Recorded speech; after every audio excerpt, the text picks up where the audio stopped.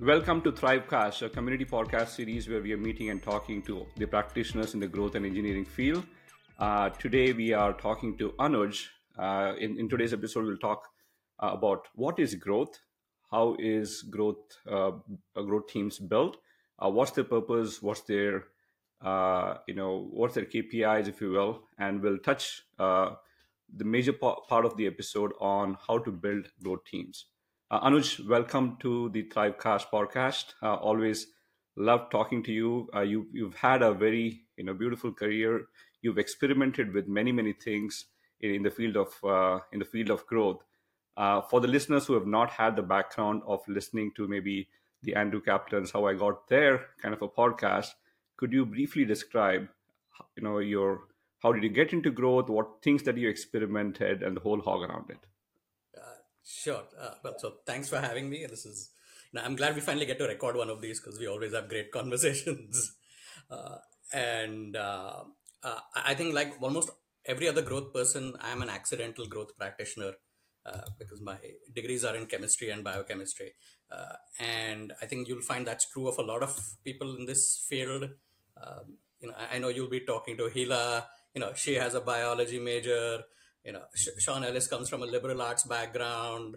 It's just all over the place, and I'm just one amongst many who stumbled onto this career where we discovered that the, all of this growth stuff is nothing but applying the scientific method to product and marketing. So for everybody watching or listening, if you have ever run an experiment in a lab in school and watched the colors change on that chemical as you poured another one into it, congratulations, you know how to do growth.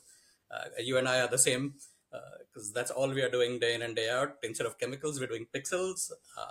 And I think that is the central thesis. I think that anybody finds themselves in this field with is that they can't resist trying new things out, right? So I think if you go look at the LinkedIn profiles of anybody, you'll find they've done a bunch of things. They'll land up advising, they'll land up writing, they'll land up podcasting, they'll have side hustles, and that's just because you are now hooked onto this.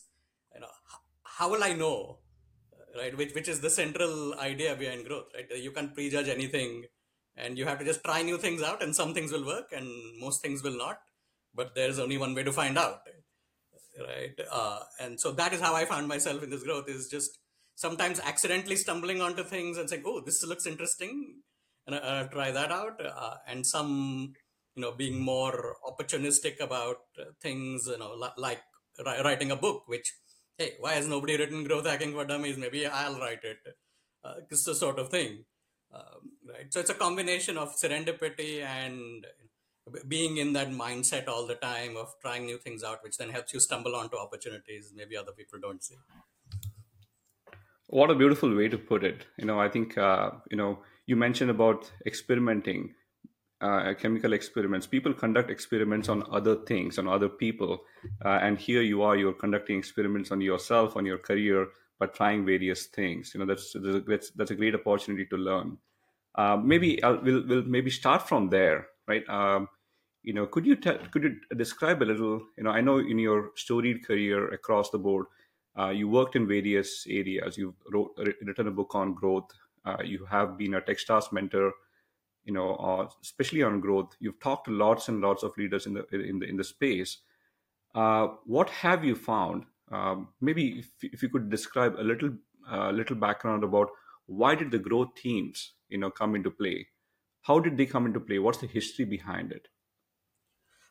Yeah, so I think this started out maybe in like maybe the late 90s or early 2000s, when I don't think these were even called growth teams. And I recall a conversation, um, which I think Sean Ellis started somewhere, that found that maybe the first proto growth team really was at eBay Oh, in the really? late Okay. late 90s and early 2000s.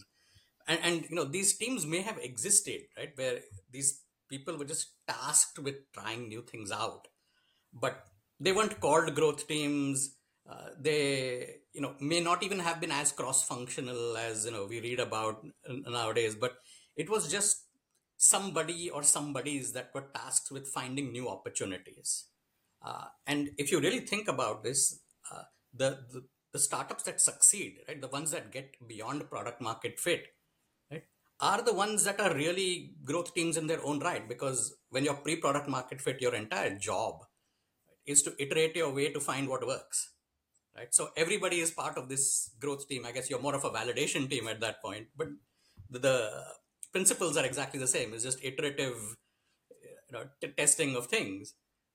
And I think once you get post product market fit, which is when you really want to start focusing on growth, right, is when these teams start to coalesce a little bit more. So, but even then, sometimes it just starts out with somebody whose job it is, is this given by the CEO, and sometimes it's the CEO themselves at an early stage startup is, okay, I'm just going to lead the charge with, finding new paths and, blazing new trails, and I will slowly bring people into the fold. So they're not as formal as you might think, right? I think the first time I started reading about something, more formal was, maybe in the days of Facebook, right, or very early days of LinkedIn, or very early days of Twitter. Like that's when I think it started becoming a thing, where you had a more dedicated team that had slightly more dedicated resources. May not have had all the resources, still had to do begging, which is the life of anybody in growth, is to just bribe your teammates with beer and pizza, and get some engineering time and some design time and some analysis time. um, right, so I think that's when that all started out, is with the success that all of these now big name startups started to find, with these dedicated teams, whose sole job it was to find new avenues for growth, right, was when it started percolating, I think, more in the consciousness that maybe this is a more dedicated role, and maybe this is a more dedicated team. It's because it's not possible for one person, forget doing everything, it's not possible for one person to know everything, it's not one possible for one person to be the best at everything. And even if you are, you can't be the best at anything for any amount of time, because this is one of those fields where if you don't keep up, you're obsolete tomorrow, sort of thing. Right, so I think the genesis and even the evolution as we see it in startups today is more, it's almost like, this primordial soup, where somebody takes on a role, and then they find opportunities, and then as that, the benefit of that role gets proven out, right, that's when more resources get given to that role, whether it's more teams, or whether it's a dedicated engineer, or a dedicated uh, analytics person, whatever that case may be. And I think that's how it generally progresses. The things you might read about with, oh, here's Facebook's growth team and here's Uber's growth team. Like, firstly, most startups don't even make it to that scale, to have these giant dedicated Mhm. growth teams with so much data to play around with. So I think for most of us, I think we are playing around with much smaller data sets, with much smaller teams, with far fewer resources, right? And just making do with what we have, but playing the role of that almost like interstitial glue, trying to bring all parts of the organization together towards this common goal of, what we call growth, but really translates tactically to, growing the value we deliver to customers. So I think maybe translated, if I understand you correctly, I'm trying to imagine a startup going through a journey, right? They go through a journey of they are into pre-product, they're in the pre-product phase. They get into like a product market fit, trying to find ways whether they have value, they are creating value for the customers at all or not. Looks like what you're telling is that at that stage they're already experimenting. It's just that there's no growth, there's no central dedicated growth team, but it's probably the founders talking to customers and trying to find ways on, their solution fit, their product fit, their market fit, and so on and so forth. But looks like after they have reached some kind of a repeatable success, that's where is that right to say that that's where they start thinking of maybe the founders abdicating that role themselves and have dedicated growth teams to go figure out ways to continue this experimentation culture, and have that responsibility kind of by the way to a smaller team. Would that be a right translation on how the how the journey happens, or are there other different ways about it? Yeah, no, that's generally right, right? Because ultimately, growth is about doubling down on what works, right? And I think, as you know as well, right, the biggest part of a CEO's job is really unblocking the team and giving them the resources to go do what they want to do, right? So at some point, they have to stop being the face of growth, and the person leading it, and let somebody, with a more dedicated skill set, and so maybe somebody with more experience take this on, because you don't want to be falling into the same traps and making the same mistakes that have already been made, right? You'd rather get Yeah. somebody on board who knows what they're doing so that they can hit the ground running, and go with it. And I just want to go back to what you said with that pre-product market fit and post-product market fit dynamic. You can almost think of like pre-product market fit is all about finding that niche where you are a must-have, right? So it's about narrowing sort of the focus and the funnel, right? You can almost think as everything becomes narrower and narrower. But as soon as you find it, you explode that bit out and go wider and find as many of those as you can, right?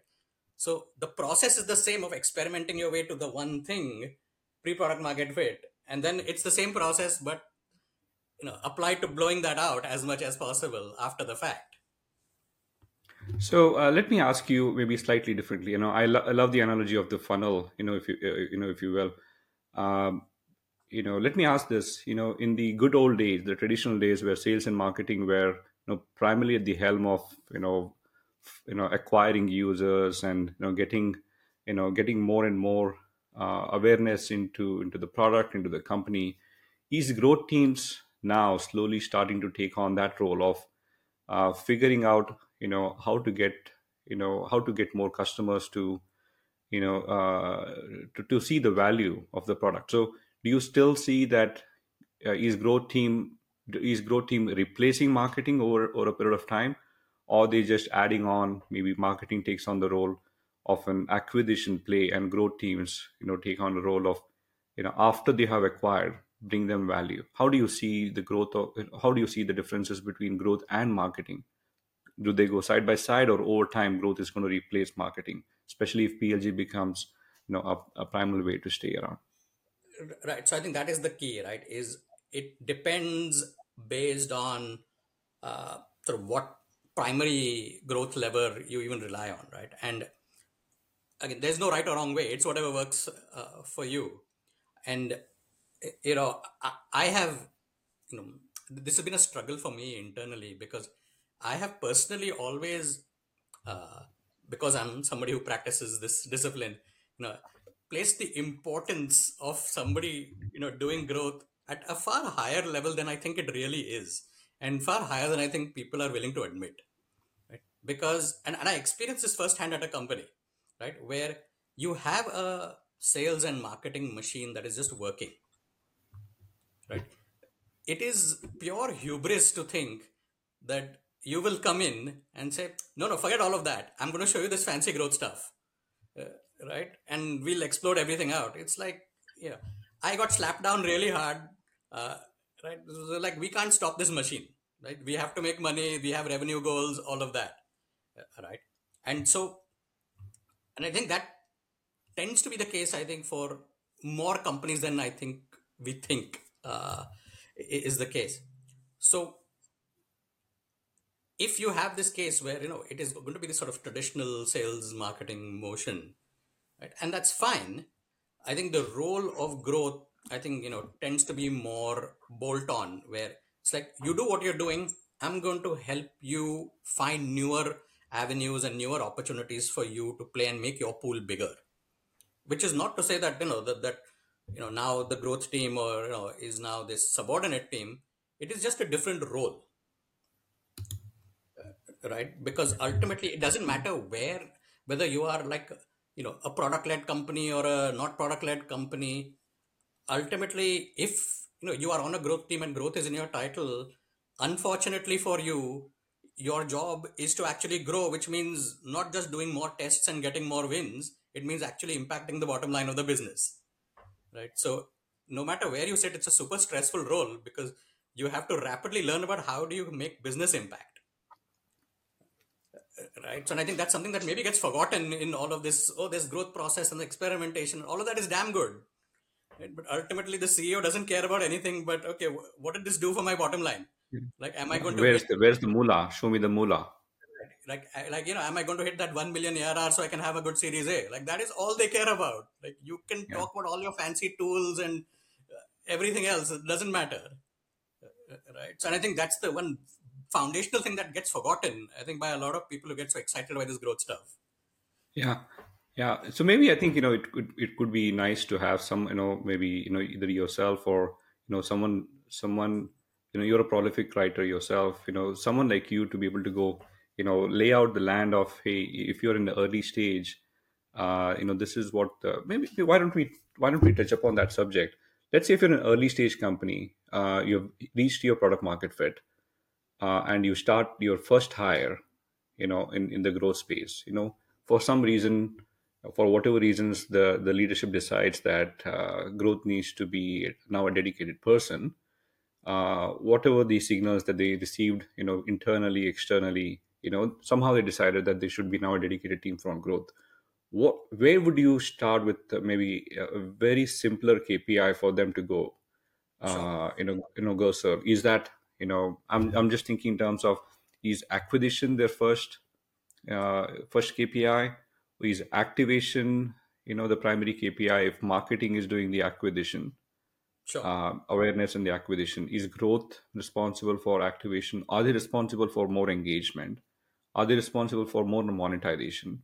How does one think about, as they go through this journey, of, hey, now I have a very small 1%, 1.5%, or even a 0.5% growth Yeah, yeah. team? What's the KPI that they can hand it over to them? Right. So there is not one, unfortunately, even though we like to think there is one. Right. The reason I say we like to think there is one is because, and I talk about this a lot myself, right? Is ultimately I like to have everything roll up to a North Star metric, right? Because ultimately that is that number in theory that quantifies value delivered. But that number has many dependencies, right? And so there is never going to be a scenario where all you do is look at a North Star metric and say, okay, if that's moving up, great.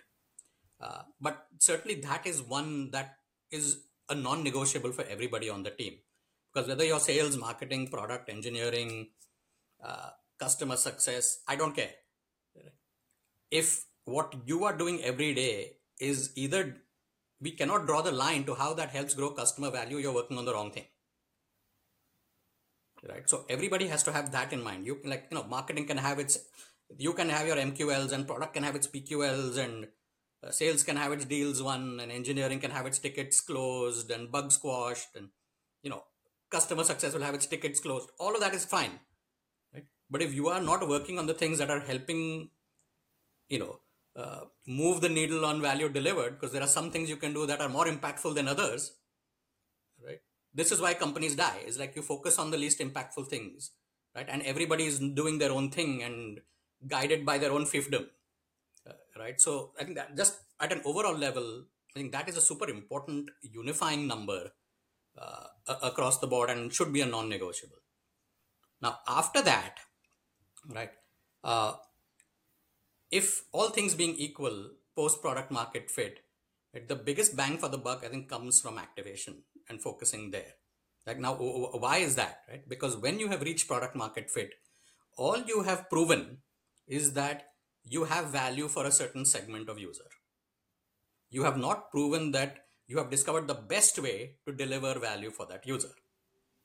Right? And without that learning, if you go get more users, you are throwing most of that money down the drain, because you do not have a validated great first experience for these users. And you will then, by definition, have no way to predict how long these users will stay. And that is the real trick, right? What will get users to stay? Which by definition means the light bulb has to go off and they have to say, oh my God, like, where has this been all my life? Which is not to say that every product's activation rate will be 10 seconds or 1 minute. It is whatever it is, right? But a first experience is a first experience, and given our attention spans today, if there's no great first experience, there's no second experience, the game is over,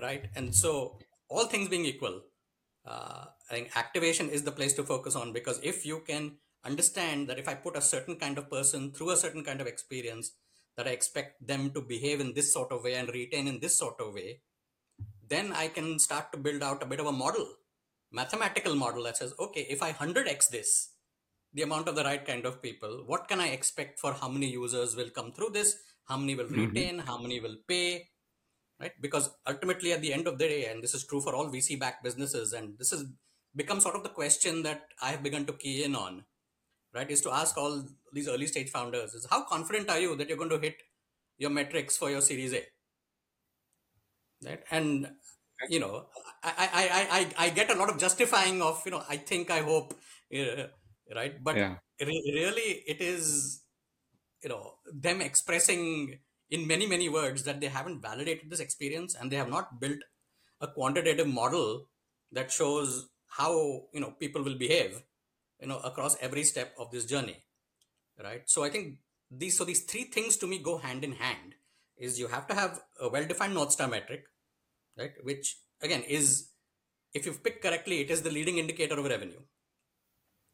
um, you have to figure out, what good activation looks like and what that activation metric is, right? And all of that has to be put through the lens of a quantitative growth model, right? And these three things have to work in tandem, because then as you do week over week experimentation and look at, how you're tracking, right? And you can build a model that says, I have 12 months to reach a 1 million ARR goal. What does that mean for, if you're a PLG business, how many free trials I need, or how many freemium users do I need coming through the experience every month, right? If I have a 2% conversion rate on that right now, what does that mean for my top of funnel, Yeah. right? And you do the back math to say, okay, if 1,000 users translate to a 1 million ARR, and look at the conversion rates, laddering up, that helps you build out a bit of a model that then says, okay, here's what I need for people actually coming through the door. Here's what I need for people signing up. Here's how many people have to engage in ex, in the first experience. How many people have to product qualify or marketing qualify or whatever qualify, right? Or how many people have to demo, and then how many people have to actually sign up, right? But I think most people have not done that exercise, Yeah. right? And so then you reach month 10 and say, oh crap, I'm not going to make that goal. I'm not going to get my funding. I'm going to die, right? Yeah. And So I think this is you math. you This is not any rocket science. This is basic math. Yeah, which is why I think a lot of people are approaching you to be their mentors, because you're asking these hard questions where they have to now compute. Otherwise, in in the good old days where money was much more freely given, the founders will probably say, "Hey, these are forward-looking statements, and anything that I can't predict the future, so I'm not going to go attempt Right, to answer whether I'll get the right metrics or not. But I can tell you what has happened in the past." right. Maybe that's why you're people are coming to you for for validating these things. So I think let me summarize what you just said, right? I think there are a couple of salient points, and we can probably put that as part of the show notes. What you said, and very likely if I trivialize it, maybe apologies if I'm trivializing, at a product market fit stage, they may or may not even have a North Star metric. So what you're saying is, go discover that North Star metric, and there could be so many other metrics. From that, you find out one or two or three that you want to kind of watch, monitor, and see what makes sense. I think beyond that, what you said is go experiment on how you can improve those things, be it qualitative, quantitative. Figure out uh, how many experiments you can conduct, but more importantly, how can you move the needle on the North Star metrics at that time. That's a lot to take in from a growth team standpoint. So maybe if you could paint the picture of, if you want to hire the first hire on the growth as a growth team leader, what skills do you see, or should you see in that particular person, that that if you were to be the founder, and you're trying to hire a growth leader, what skills would you look into that particular person?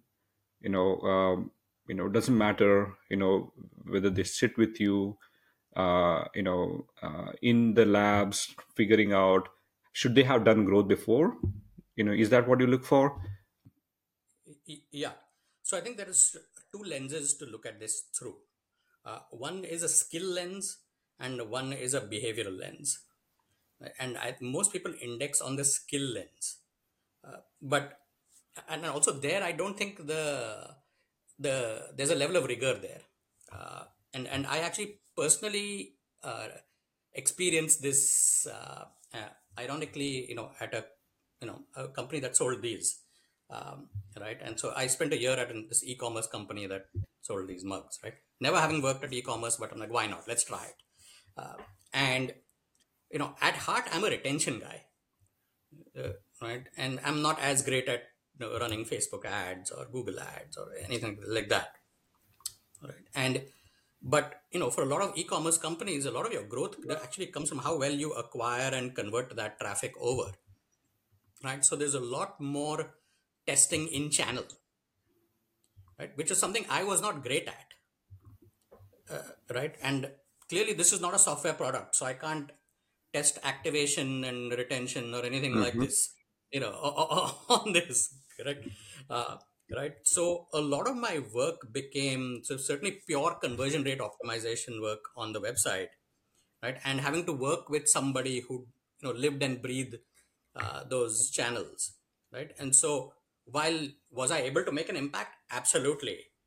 In retrospect, was I the right person to have hired? Absolutely not, right? Because I did not live and breathe, right, all of these channels, right? So I was dependent on somebody else to tell me what was right, what was wrong, right? And basically I just became this conduit for knowledge, right? And so I think the lesson from that experience was that if you're going to hire a head of growth, right, and I think this is more for the person who wants to be hired, incumbent on them to ask this question, right? Is tell me what you see as your next year, 2 years, like what levers do you foresee yourself leaning on for growth? Is it going to be product? Is it going to be outbound sales?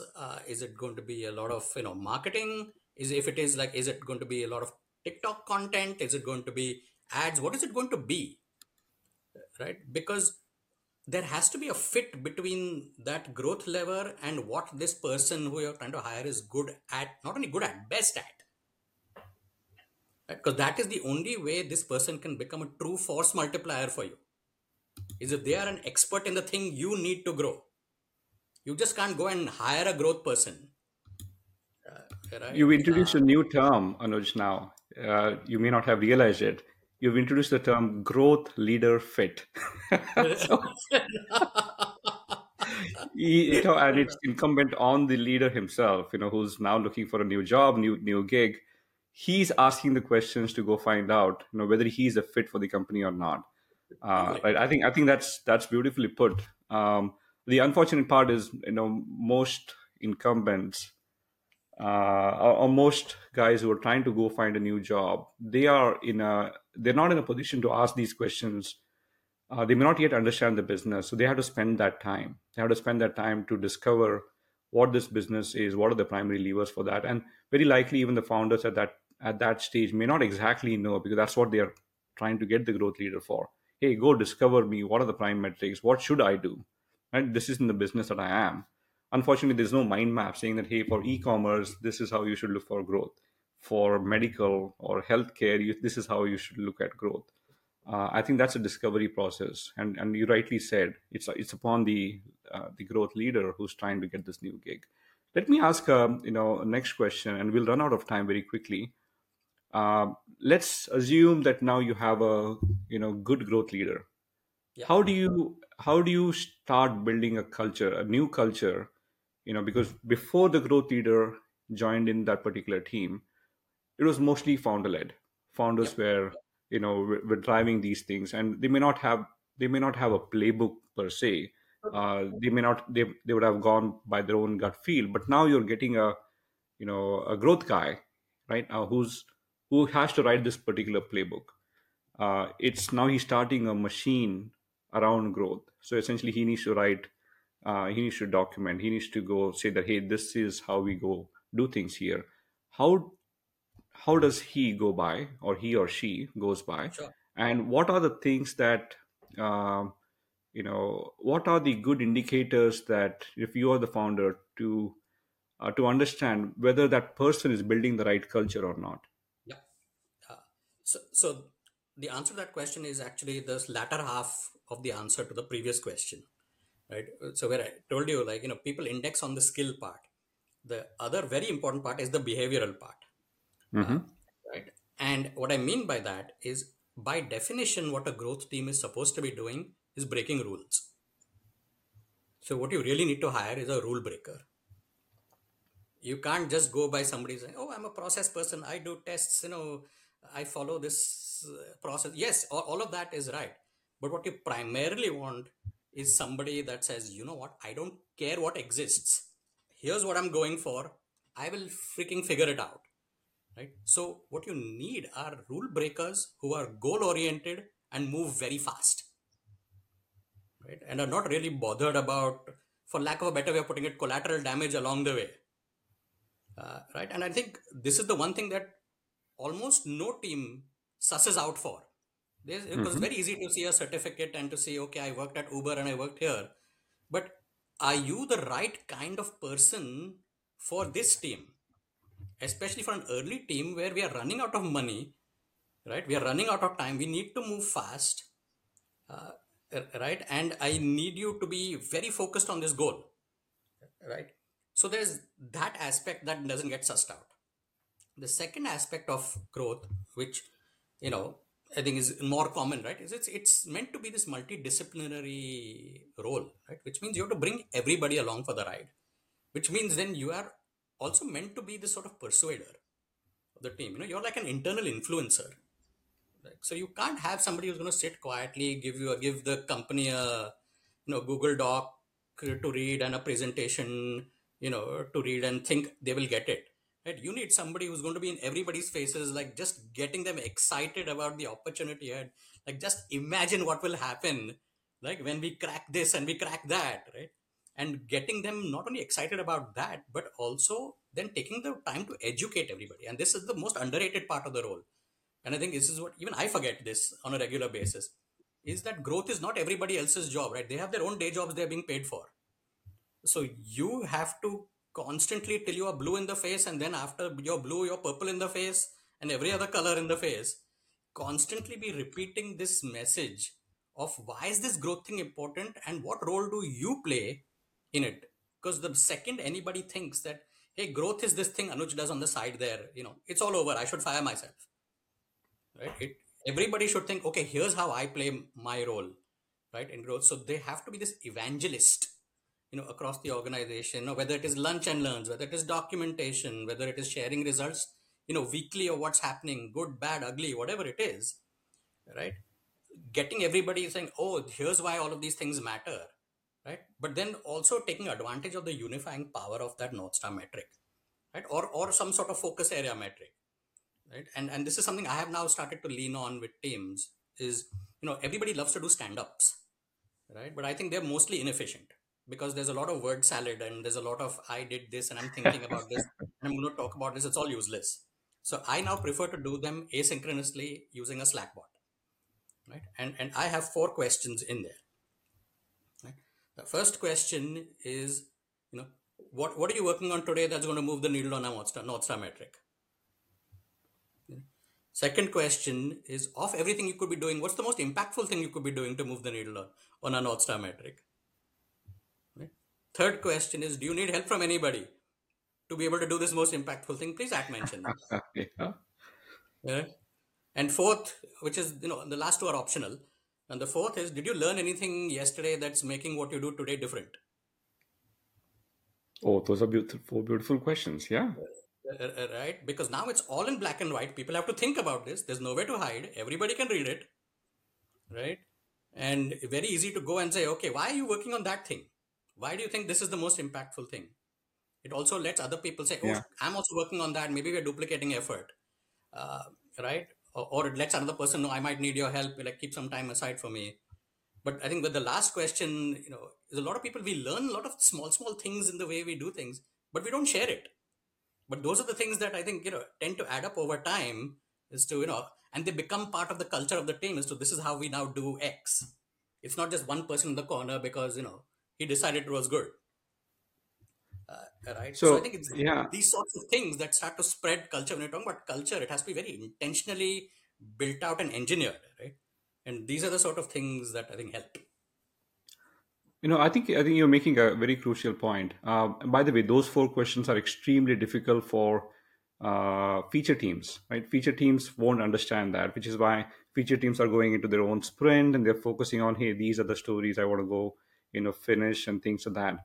Maybe that's the point that you're making, that there's a person in the team who's asking these questions about growth constantly, right? And trying to measure yourself constantly, trying to rile up the team constantly, trying to help them. But it's very unlikely that everyone is able to think in the way that this particular person thinks, or the person or the team that thinks. Maybe what you're saying is the grow team's responsibility is to ensure that they are doing the thinking part of it, but at least and bring the entire organization together, be it sales, marketing, product management, customer success, together to actually understand what's what has conspired, and how should you go ahead and change their ways on figuring out that North Star metrics, or getting to that particular place. So there, it's very likely the other teams are implementing on the lines that the growth team is thinking about. Would that be right to say there's a thinker aspect, there's an implementer aspect?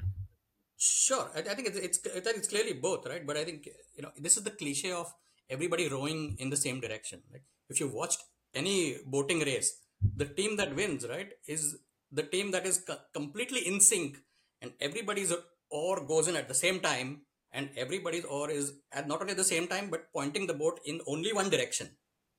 The team that comes in second, right, was the one who's maybe one oar came in a little bit late, right, or pointed the boat in a slightly different direction. We're all generally going in the same direction, which is what most teams tend to be like.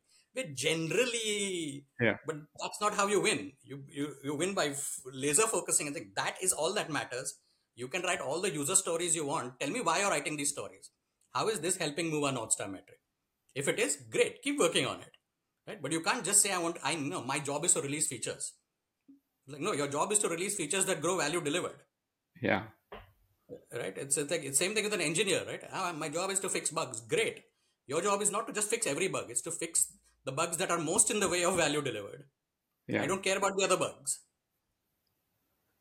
Yeah, I think maybe it looks like in Boston the boat racing season has started, and you're watching boat season, and there's usually a guy in the front, who's like using either sticks or the Exactly. things to have the beats coming through.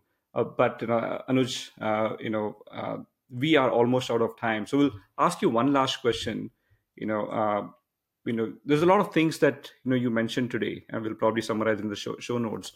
How does someone reach out to you? How does someone reach out to you for? Are you available to answer these questions? Are you you know could you give us some contact details so that we can publish it in the notes? Sure, yeah. And again, always happy to nerd out about all of this stuff. It's all very exciting. So very active on LinkedIn, very active on Twitter. Both are at Anuj Adhia. If there's any others, they're not worth it. It's only me. Yeah. All right. So anywhere, Great. uh, by all means. We'll post your LinkedIn URL below. Again, thank you, Anush, for your valuable time. Always a pleasure to talk to you. To all the listeners, if you've joined today's discussion, you find it insightful, or not, please leave us a comment or some feedback. Stay tuned for more insights, more updates, and very soon we'll start having some more demos. Until then, keep thriving. Thank you. Absolutely. Thanks.